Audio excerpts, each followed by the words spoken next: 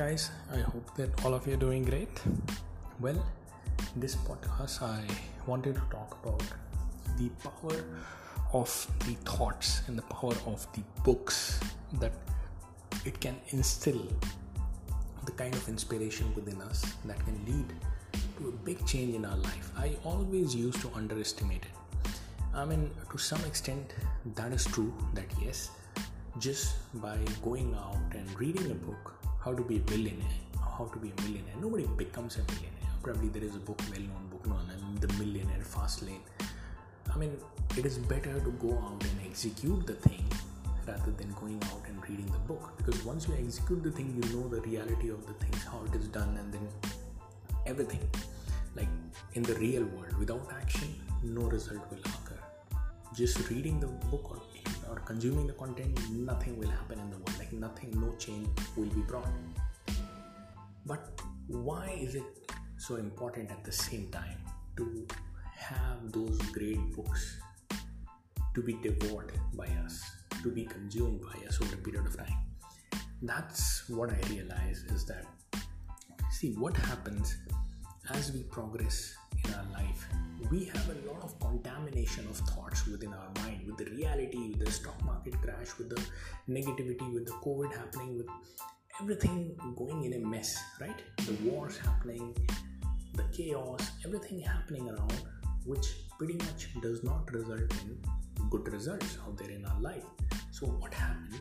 We tend to start believing, whether we like it or not, we start believing that this is the reality. It is very, very tough out there to make money. Why? Because 1,000 people around us, we are seeing that they need to really, really work hard, and yet they are just meagerly able to make the living, and more than a living. And the richest of the people will really stand out in a different zone.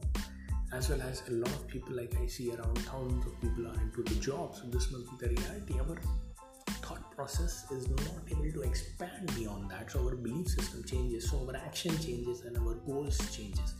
We keep our goals small enough just to be safe enough, because the other side of the ocean seems to be very, very far off, very, very difficult.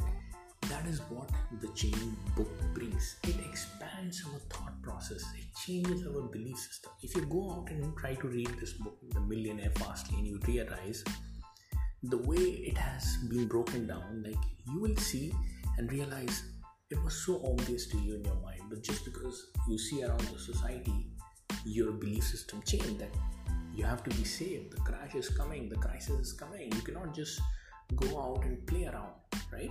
But once you read The Millionaire Fast Lane or any of the big books of those millionaires, multi-billionaires, and so many people of that sort, the sort of approach that they have, that somebody else paying you the money on the basis of time, it can never exceed to the extent that it can provide you financial freedom. The leverage, or serving so many people at the same time, finding a means to, or getting into a different ways of opportunity in the business, in the industry, in which you can serve so many people, and then develop a mechanism where you can charge them in return. All these things will be seeming to be pretty obvious to you in your inner thoughts, but just having a book made it so obvious, and now you have a backup of the confidence that, okay, I'm not taking the decision myself. There is a whole book out there. There is a whole thought process out there by somebody who has already done it.